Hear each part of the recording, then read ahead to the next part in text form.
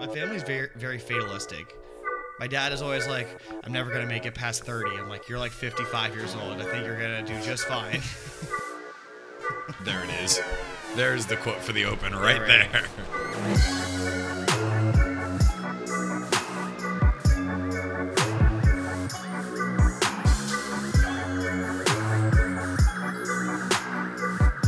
What is going on, everybody? Welcome back to another episode of the Team Morale Podcast, where we do our three favorite things, talk a little bit of booze, a little bit of beer, and a whole lot of basketball. Ian the Tall Guy back with you with another episode. We took a break last week. Just took a short hiatus. We missed a week, Mitch. Mental health week is what that was. We hadn't missed a week in the lots of weeks that we've done this. This is episode 41, so not 41 weeks because at the beginning we were doing 2 a week, but a lot of weeks. We hadn't missed one. Well, we missed one last week.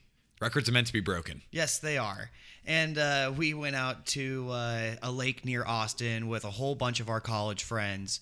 And we decided we had zero service there. Like, I was totally disconnected from the world. I had no idea what was going on. I read, like, on the ticker tape when Terry Stotts got fired. I was like, oh my God, I'm like living in the 2000s. I'm not even getting updates on my phone or anything. I have to like wait for the TV to tell me when stuff happens. Yeah, being disconnected was fun, but also made it a little bit difficult for podcasting. It did make it a difficult environment for podcasting when there's like 30 drunk 20 age, like middle 20s people running around. So we missed a week. We apologize, but we are back and ready to get at it. And boy, do we have a lot to talk about. Oh, yeah. Since we've last seen you guys or heard you guys or whatever it is with you guys, it has been a minute and a lot has happened in the NBA. I mean, we're done with the first round. Yes, we officially finished the first round and we are just getting going into the second round. And in this podcast, we're going to kind of talk about the results of the first round and our thoughts on the teams and who's looking good, who's looking bad, who needs to make adjustments. But before we do that, I think that we should get into our drink of the day. And it's a personal favorite of mine, one of my favorite beers in the entire world. You may have heard of it. It is Guinness. Guinness Stout. It's a very dark beer out of Ireland. If you haven't heard of it, it's called the Guinness Draft Stout. The one that we have here is the one that comes out of a bottle. But I will say, Guinness almost always comes better out of the tap. Yeah, it feels weird drinking Guinness out of a bottle a little bit. I don't want to say sacrilegious, but a little weird. It's a little bit weird. You want to know some facts? Hit you with some fun facts on Guinness? Yeah, hit me with something. All right. So this is off of like their GuinnessStorehouse.com, which if you've never been, it's in Ireland, the Guinness Storehouse, and this is they have like a 5-page document of the history of Guinness. Oh, wow. Yeah. So I'm going to kind of hit some of the bullet points here. But in 1759, at the age of 34, Arthur Guinness signed a lease for the St. James Gate Brewery in Dublin. He leased the brewery for, get this, 9,000 years. What? Who signed that contract? So my kids, great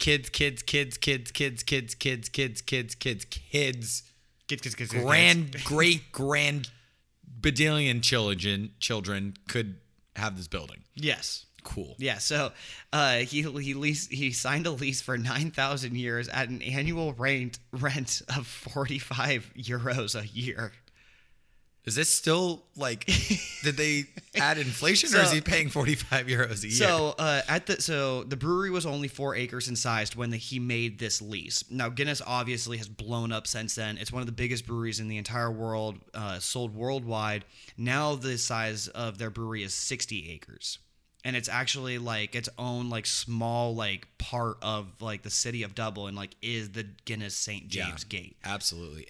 Is it weird that 60 acres still seems small to me? Ireland is kind of small. That's fair. You know what I mean? Like fair. 60 acres like in like a big city is a lot of acres.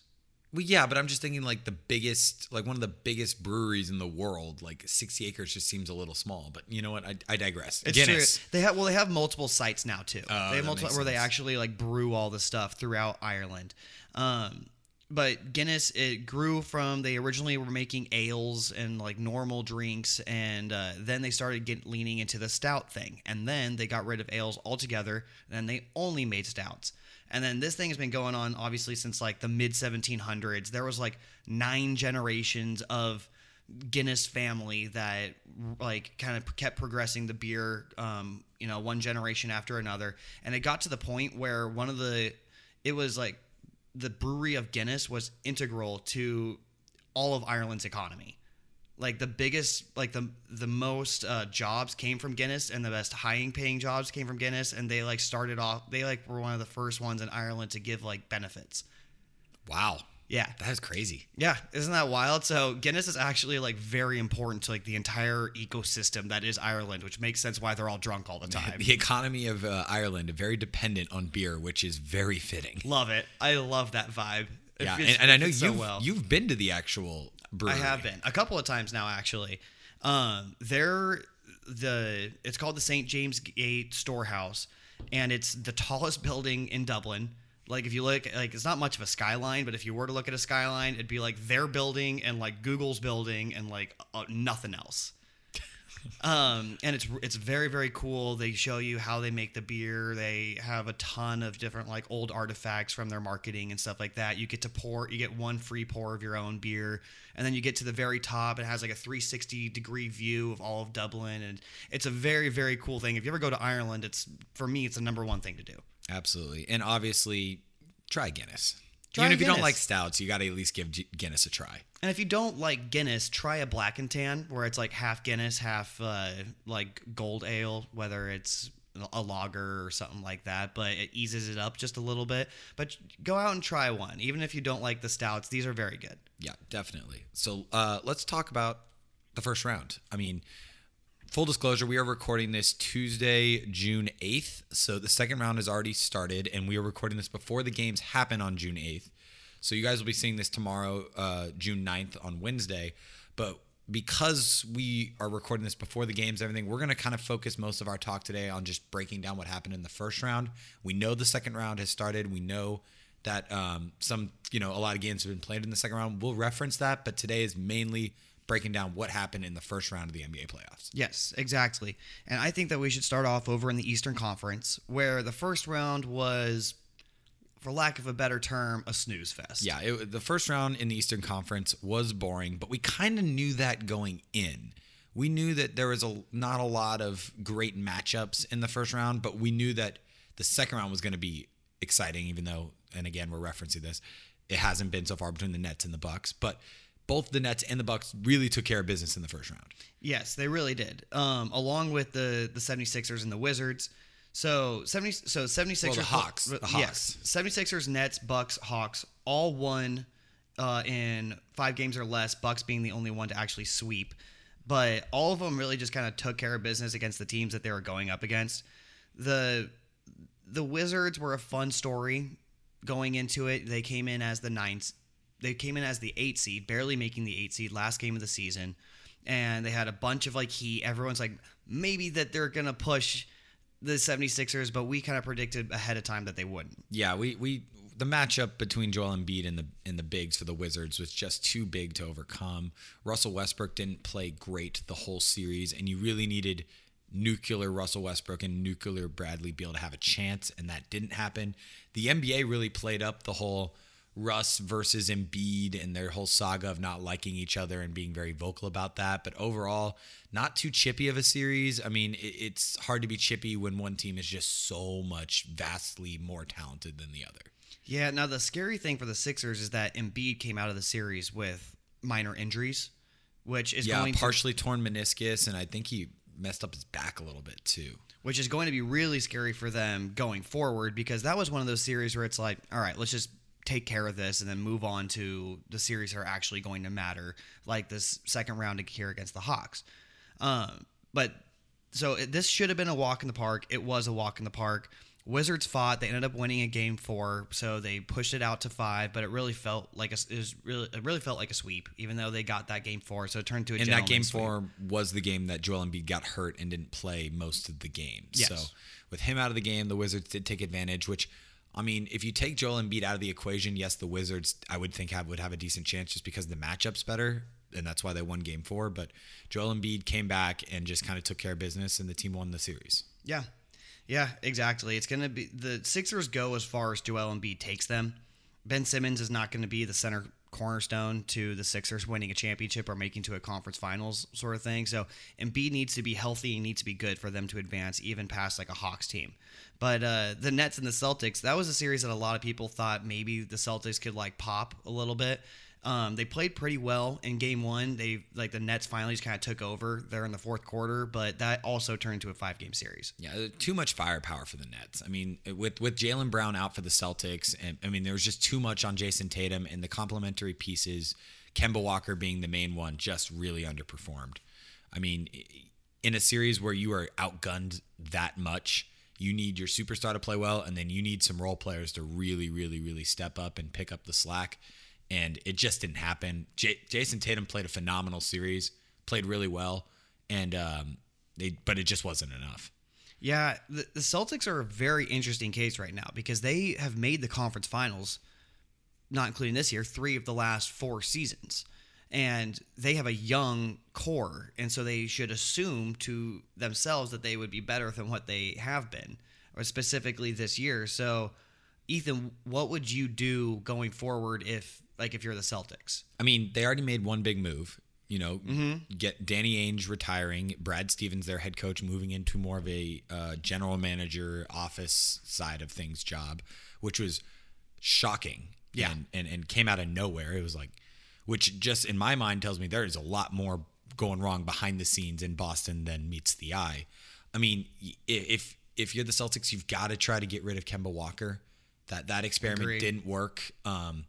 It's just he hasn't played well. I mean, if you can get someone to take that contract, great. If not, no big. Like you're kind of screwed. I was going to say no big deal, but it's not. Like you have to get if you're going to get better. He's the piece you have to move just because he's making so much damn money. The fit between Jaylen Brown and Jason Tatum makes sense on paper, but on the court, it's a little clunky. It's not the greatest, so you could explore moving one of them. Maybe you do like a blockbuster trade, but I don't see them moving one of those 2 young pieces. And the biggest thing is trying to get rid of Kemba Walker and then finding a big man. The Celtics need to find. They have been searching for a big man for a long time, and they don't have one. I mean, they have tall players, I guess, in Tristan Thompson, and they had the guy they traded for. Daniel Tice. Well, they traded Daniel Tice. They brought in Cornette. Yeah, Luke Cornette. That's what I'm thinking of. So, like, those guys can't be your big rotation. It just, as simple as that. It cannot be like that. Yeah, their best big man in the come the end of the season was Robert Williams, who is good, but he's also 6'8".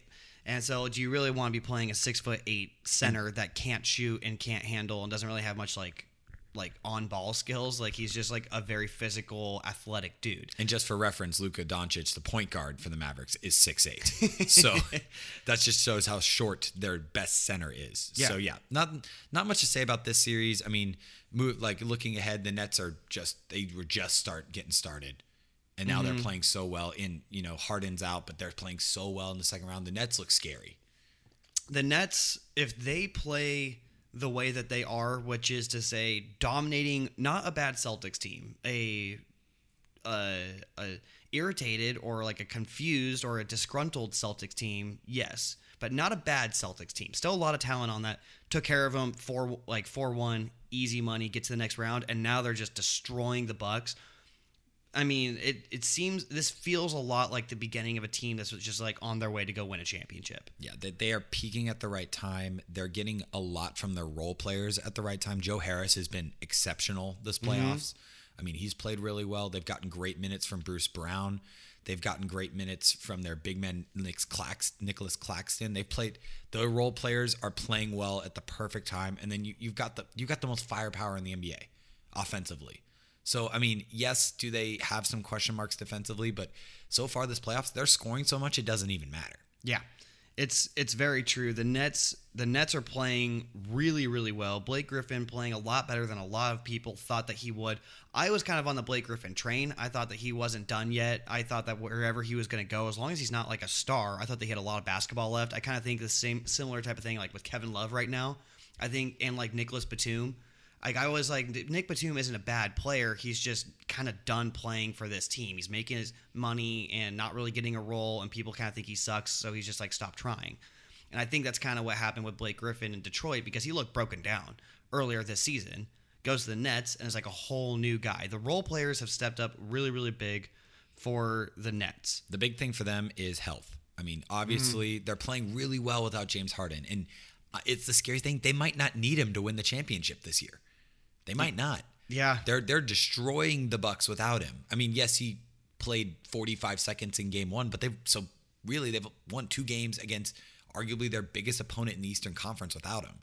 And so, I mean, yes, it would be nice to have him, but I mean, the fact that they're playing this well without him, he's going to come back, and the rest of the NBA should be on notice. Dude, there are 4 guys that are out due to injury right now are Harden, Jeff Green, DeAndre Jordan, and Spencer Dinwiddie. Those are 4 very, very good basketball players that aren't playing for you right now. 4 current rotation players and arguably 4 current rotation players and a bona fide star, arguably your best player. An MVP candidate. Yes, are out. You do that to any other team, they're done. Getting swept. Yeah. And this team is beating the Milwaukee Bucks with like a 2-time MVP Giannis Antetokounmpo on it. And they're like killing them. Yeah. Like murdering them. I really wonder what's going to happen with that series if by this time next week when we're talking about it, if it's, oh my gosh, the Bucks have just been swept, or if it's, okay, this is a series again. Because going down 2-0 is not a death sentence, as we have seen earlier in the playoffs, and we will get to that series later. But they're not out of it. Just because you lose by a lot in 2 games doesn't mean you're out of it for the entire series. So I'm interested to see what happens there. And naturally, we got to the second round. So moving back to the first round, Yes. the Bucks did take care of the Heat very easily. Yes, 4-0. Just the very first game was that overtime game where Chris Middleton had to dip into his bag of heroics to get the win. And after that, I think a lot of people assumed this is going to be a great series. The Heat beat them last year. The Heat still have a lot of pieces that are good against the Bucks. The Bucks are still like the team that struggles in the playoffs.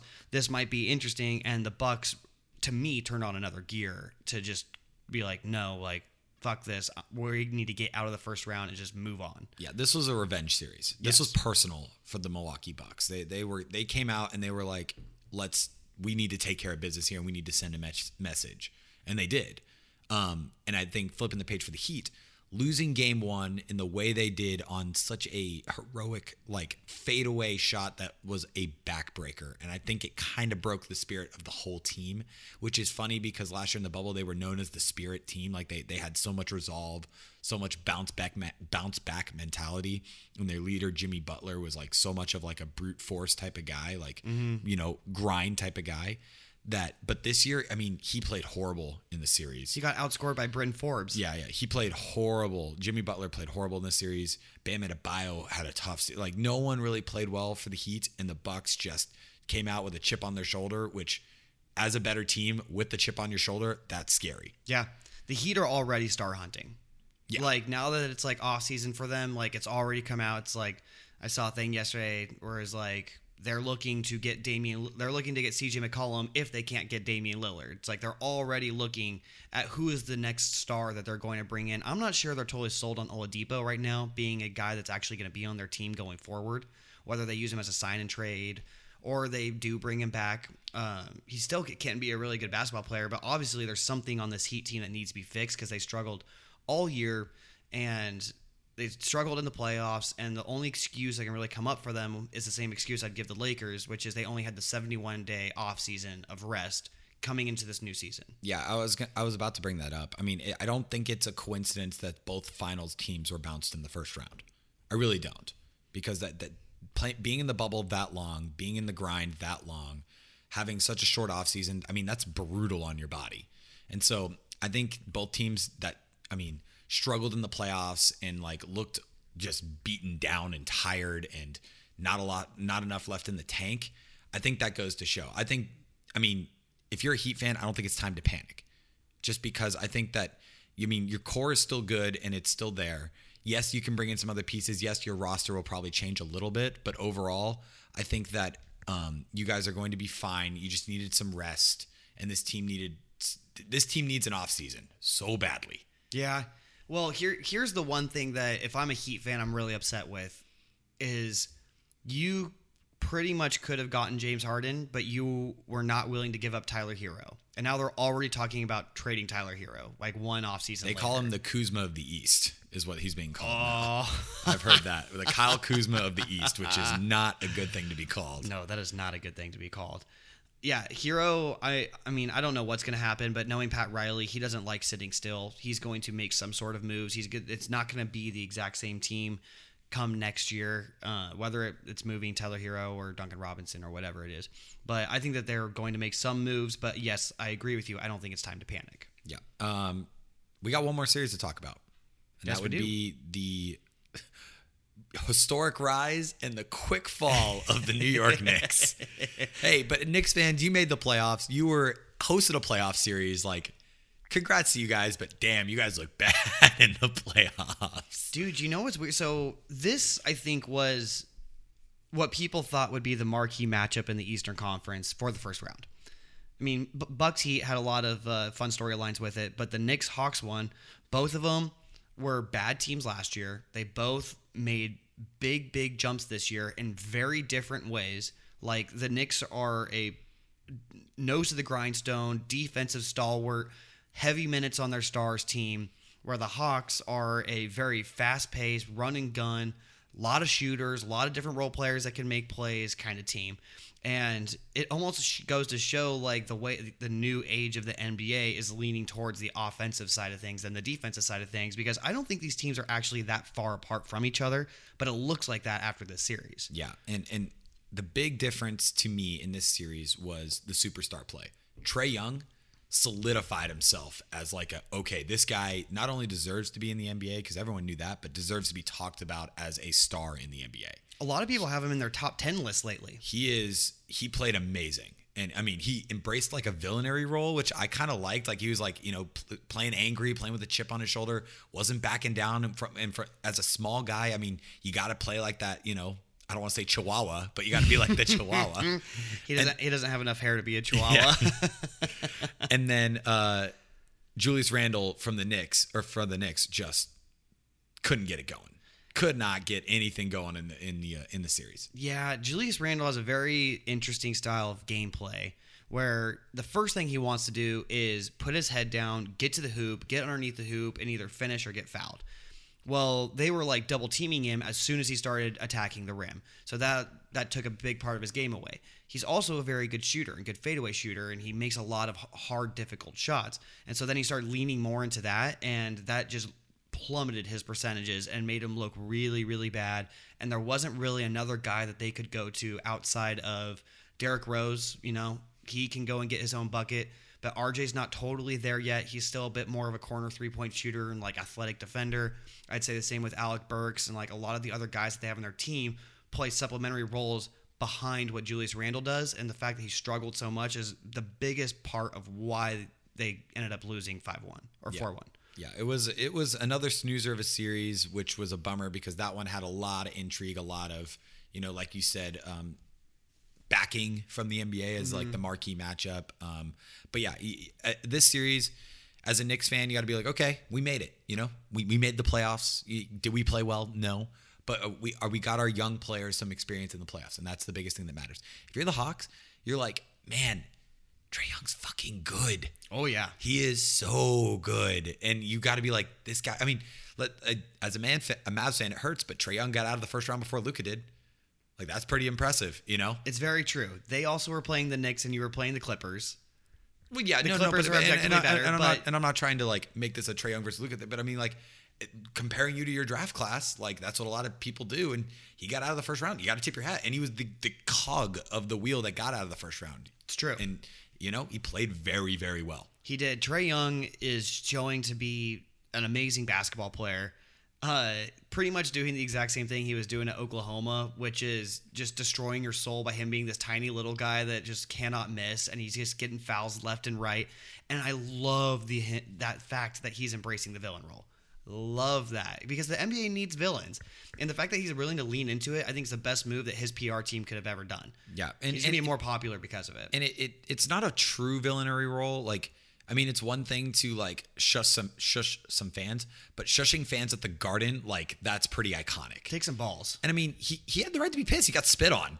Like, I mean, like, I'd be pissed. Like, he has the right to be angry. Like, I feel like a lot of like just generic basketball fans, like generic NBA fans, are like, well, yeah, get in their face. They spit on you.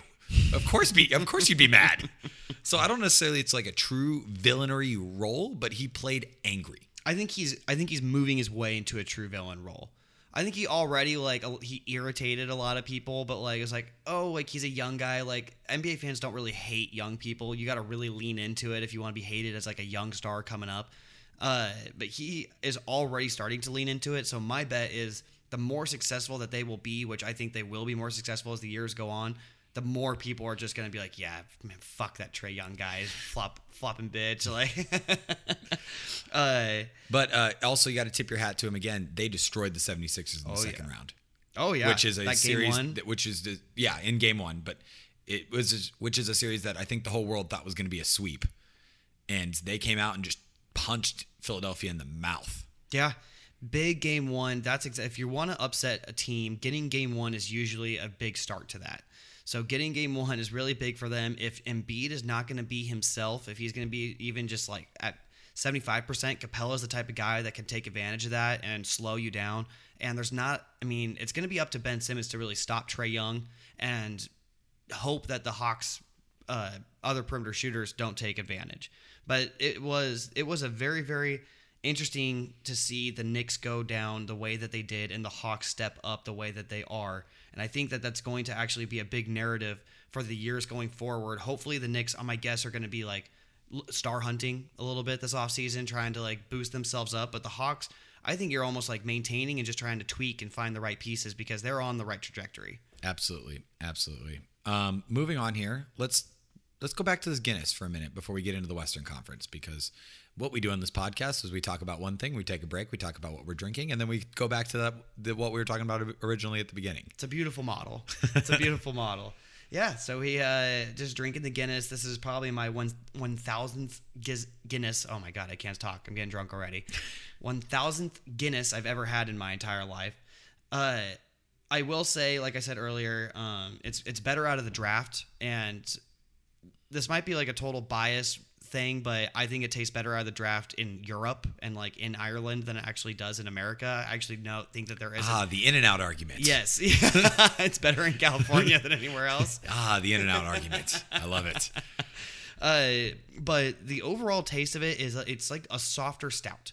It's a more palatable stout than your normal stout is. It doesn't punch you in the face with like the coffee or like chocolate that normally just attacks and just goes at your taste buds, which is definitely there still. It's still there, but it doesn't like, it's not, burning everything down and attacking you. It's more like, yes, yeah, I'm here. How's it going? A lot of the times when you're drinking a stout, it's like, I'm not even ordering food because that is my meal sort of thing. They're usually very, very heavy. Really, like, if they want to go more into the bitter, then they like lean really heavy into the coffee. If they really want to go into sweet, then they lean really heavy into the chocolate. But stout, or the Guinness, to me finds that perfect balance where I can still just drink it and it's just as smooth and it's just like I'm just sipping on it and I'm enjoying it and it's not too intense.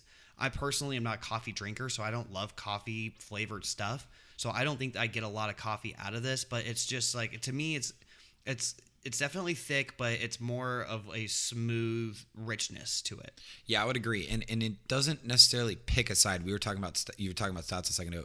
It doesn't necessarily lean coffee or chocolate. It kind of toes the middle a little bit, which I think is a testament to why it's so smooth, is it doesn't lean so much one way or the other. Yeah, and it's interesting. Guinness always like they put like the nitrogen into it to like keep the flavor in when you're like putting it in a bottle. And if you have the cans, it actually even has like, I don't know the science behind it, but there's like a little like ball. It's almost like a ping pong ball. Yeah, it's like a little ball inside of the cans when you open it because it helps keep the nitrogen inside of it.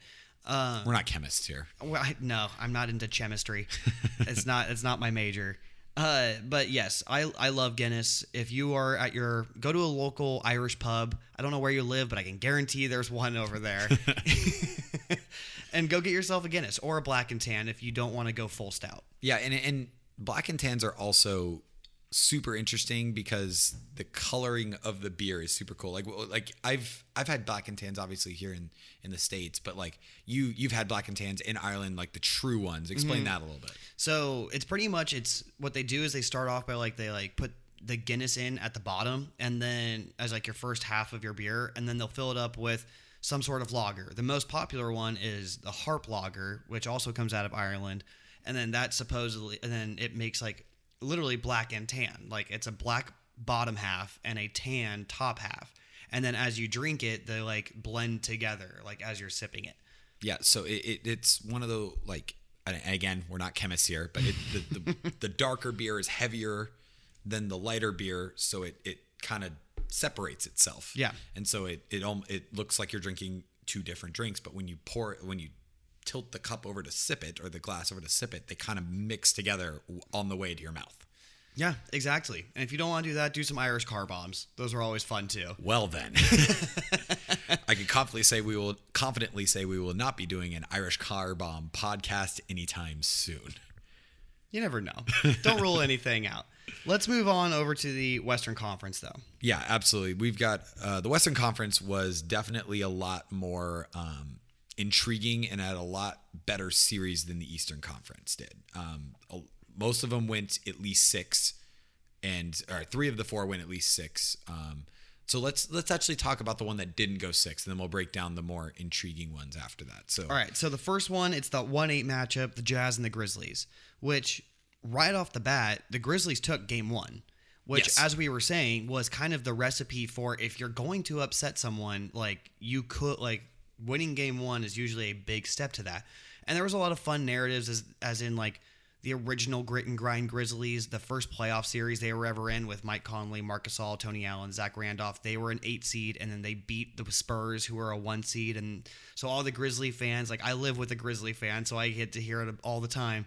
But they're like, look, it matches the narrative. It matches the narrative from before. Like we could have won this series.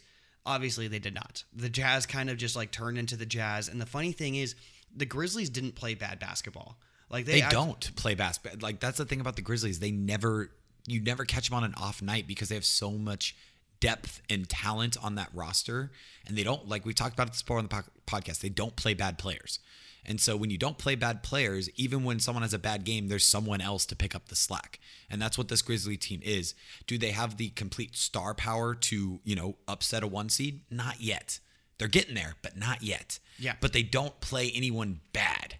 Yeah, and the plus side if you're the Grizzlies is your star players are on your team. They're just developing into star players. Yes. Right? It's yes, like you don't absolutely need to go find a star player. It's like Ja Morant is going to be your superstar, your all-star. Jaren Jackson is going to be your fringe all-star, like very good player on your team. Like you have those 2 pieces, and then you have a bunch of young, good role player pieces. And it's almost like you're at the point of who's going to stay and who's going to go, because at some point these guys are going to be poached off by other people. Yeah, they're not going to be able to pay them all, so it's one of those things where you've got to enjoy the time of having all these guys. Thing for the Jazz, you lost game 1 because Donovan Mitchell didn't play. Mm-hmm. It's simple as that. Then you came out and took care of business. The Jazz look good and the Jazz look scary. They're another team that they don't play a lot of bad players, so it was a tough matchup for the Grizzlies. And they just look good. If I'm the Jazz, the only negative I'm coming out of this series with is that Donovan Mitchell seems kind of pissed at the organization for not playing him game 1. But you're moving on. You're playing the Clippers, moving eyes up, playing the next series. Yep. Not really much to talk about for the rest of this series. I don't think. Jazz came out and took care of business. Yeah, the Jazz. It's almost like it's a good thing that you're really good at defense and you shoot one of the best percentages from 3 on one of the highest clips.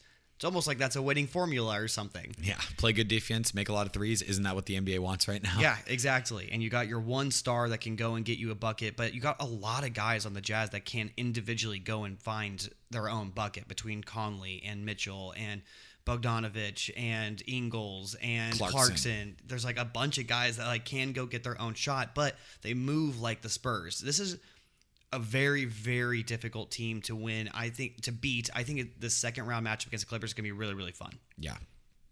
Moving on. Who do you want to talk about next? Let's just go down the line here. Let's do the 2-7 now. Okay. So we got Suns versus Lakers as the 2-7 matchup.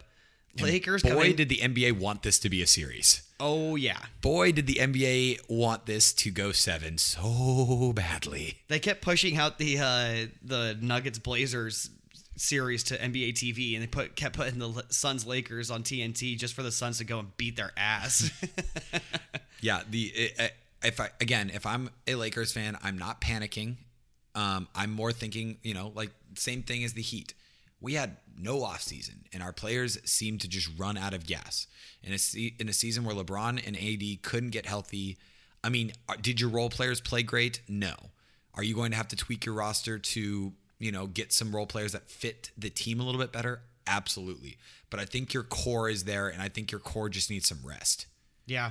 I mean, you still have the best duo in the entire NBA with Anthony Davis and LeBron James, right? And it just like the Heat, like you're saying, it sucks that like you only had the 71 days, especially when you have an often injured Anthony Davis and a very old LeBron James. Those are guys that need their rest.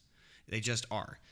But kudos to the Suns. You still had to go out there and take care of business. Flipping the page to the Suns, I mean, this might be the most fun team to watch in the playoffs, just because there's so many storylines here. You've got the youth of Devin Booker and DeAndre Ayton and Mikal Bridges. You've got the veteran leadership of Jay Crowder and Chris Paul, who have been there before.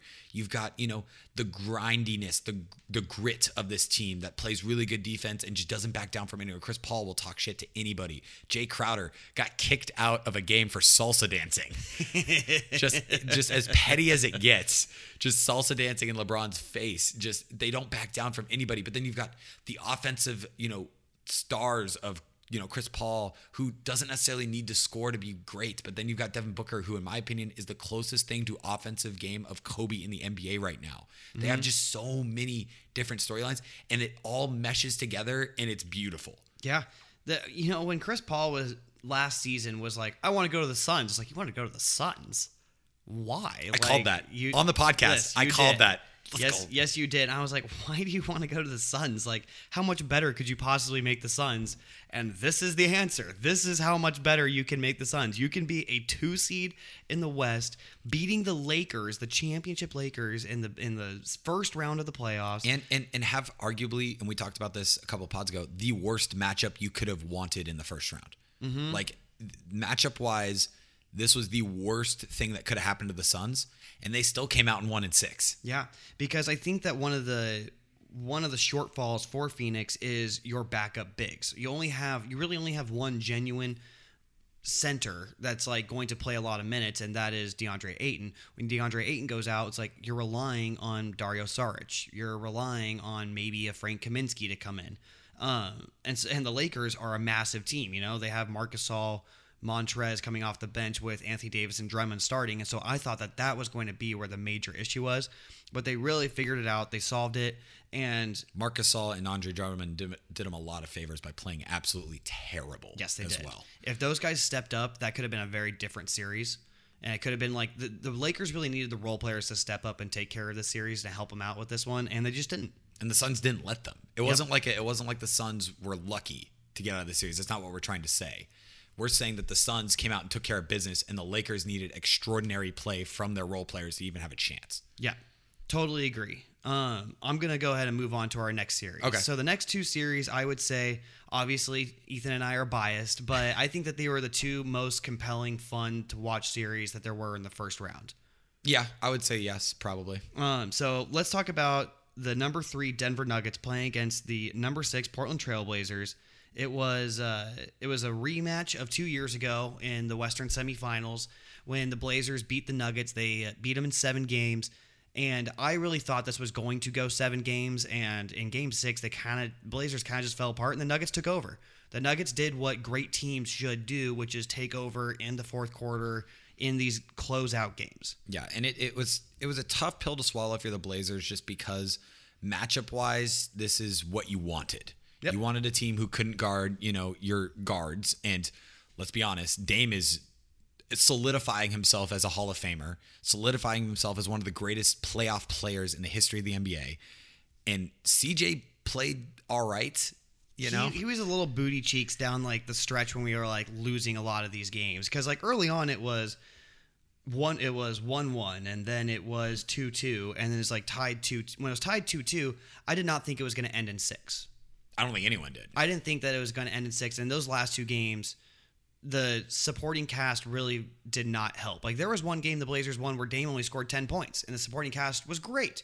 But then down the stretch, when it actually mattered, CJ didn't step up, Norman didn't step up, Nurk kept fouling out. Like, they just, like, all these guys who were supposed to be Dame's help ended up not helping him. When Dame puts up a 55-point game and we still lose, like, that's just brutal. Like, there's nothing more the man can do for you. No, and talking about that 55-point game, that was game 5, right? Yeah. That might have been the greatest basketball game I've ever seen. It was incredible. Double overtime, Dame making circus shot after circus shot, especially from 3 down the stretch. Mm-hmm. And Jokic just coming back and answering. And the two were just dueling back and forth. And then, the Nuggets would make a clutch 3 that you think would seal it. And then, Dame would come back and hit this crazy fadeaway. And it just kept going and kept going. And eventually, Dame ended up passing, which is the problem. The one mistake Dame did was passing the basketball and CJ stepping out of bounds, because everyone at that point wanted to see Dame shoot. And honestly, if you go back and look at the play, it is the right play. It is, 100%. CJ hit a big 3 earlier in that game. Dame has been with CJ for a long time. He trusts that his running mate there. Like, he trusts that CJ's going to hit a wide open 3. The pass was a little bit late and a little bit high, and CJ just, like, kind of just stepped backwards and hit that out of bounds.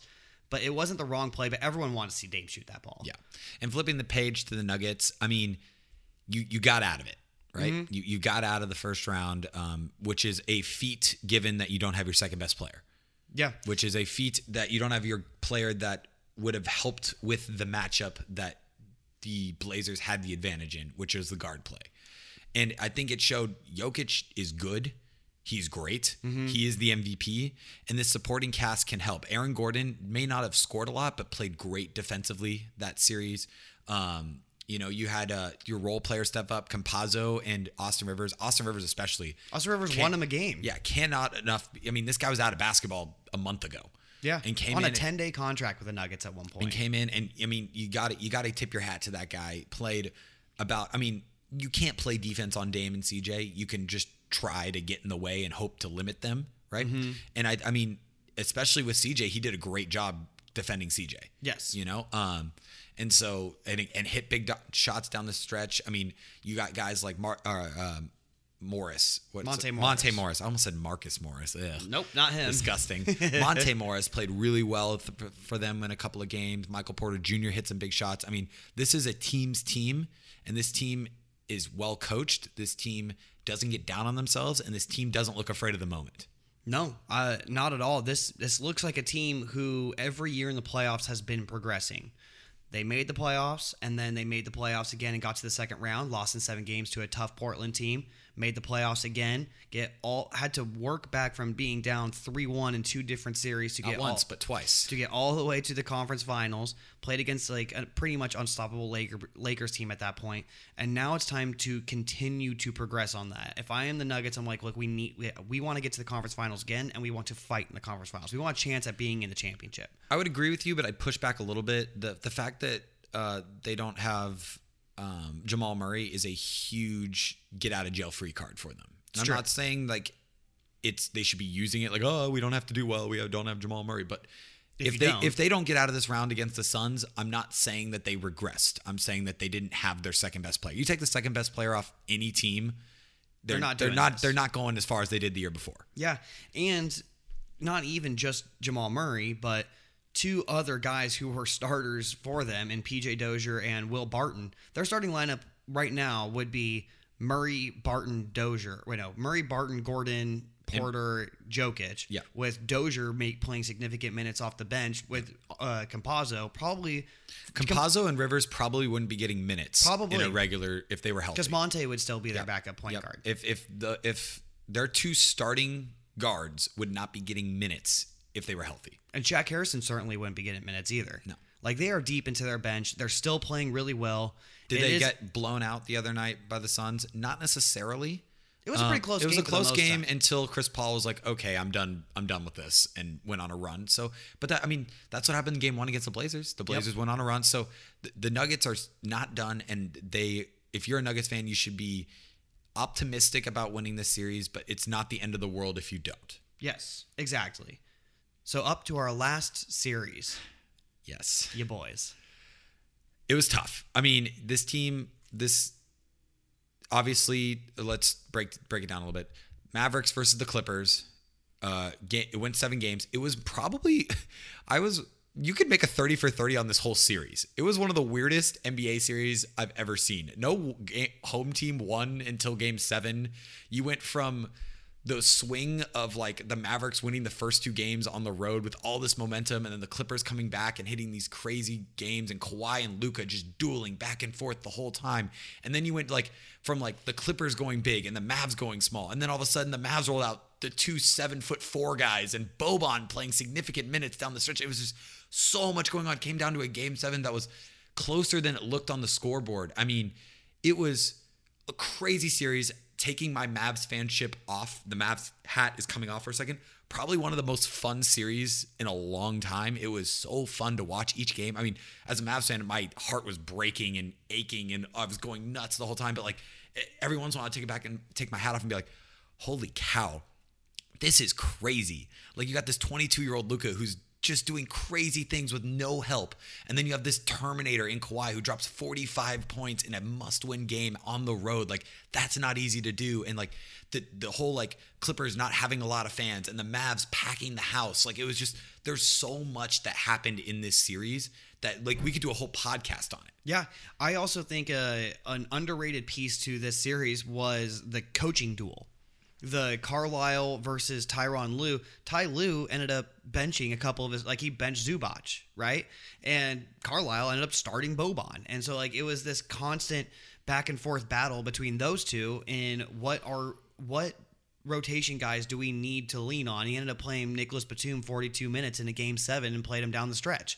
Reggie Jackson playing big minutes, averaging 15 points a game in this series. It was a great series. It was almost like both coaches kind of ran out of players at some point. We're just I've thrown the kitchen sink out here and I don't know what to do next. I put out almost the Mavs have 3 roster spots taken up by rookies. Every other player saw significant minutes in this series.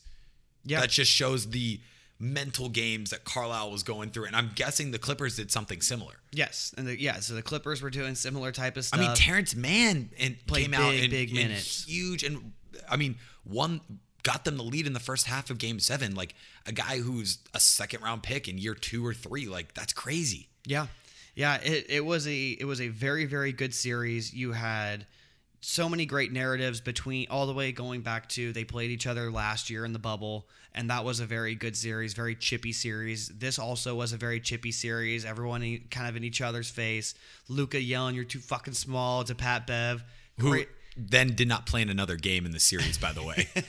Dude, I have a buddy who bought a t-shirt that custom made a t-shirt that says "You're too small," which in hindsight is going to be a very funny t-shirt for him to have for the rest of his life. The fact that we lost this series.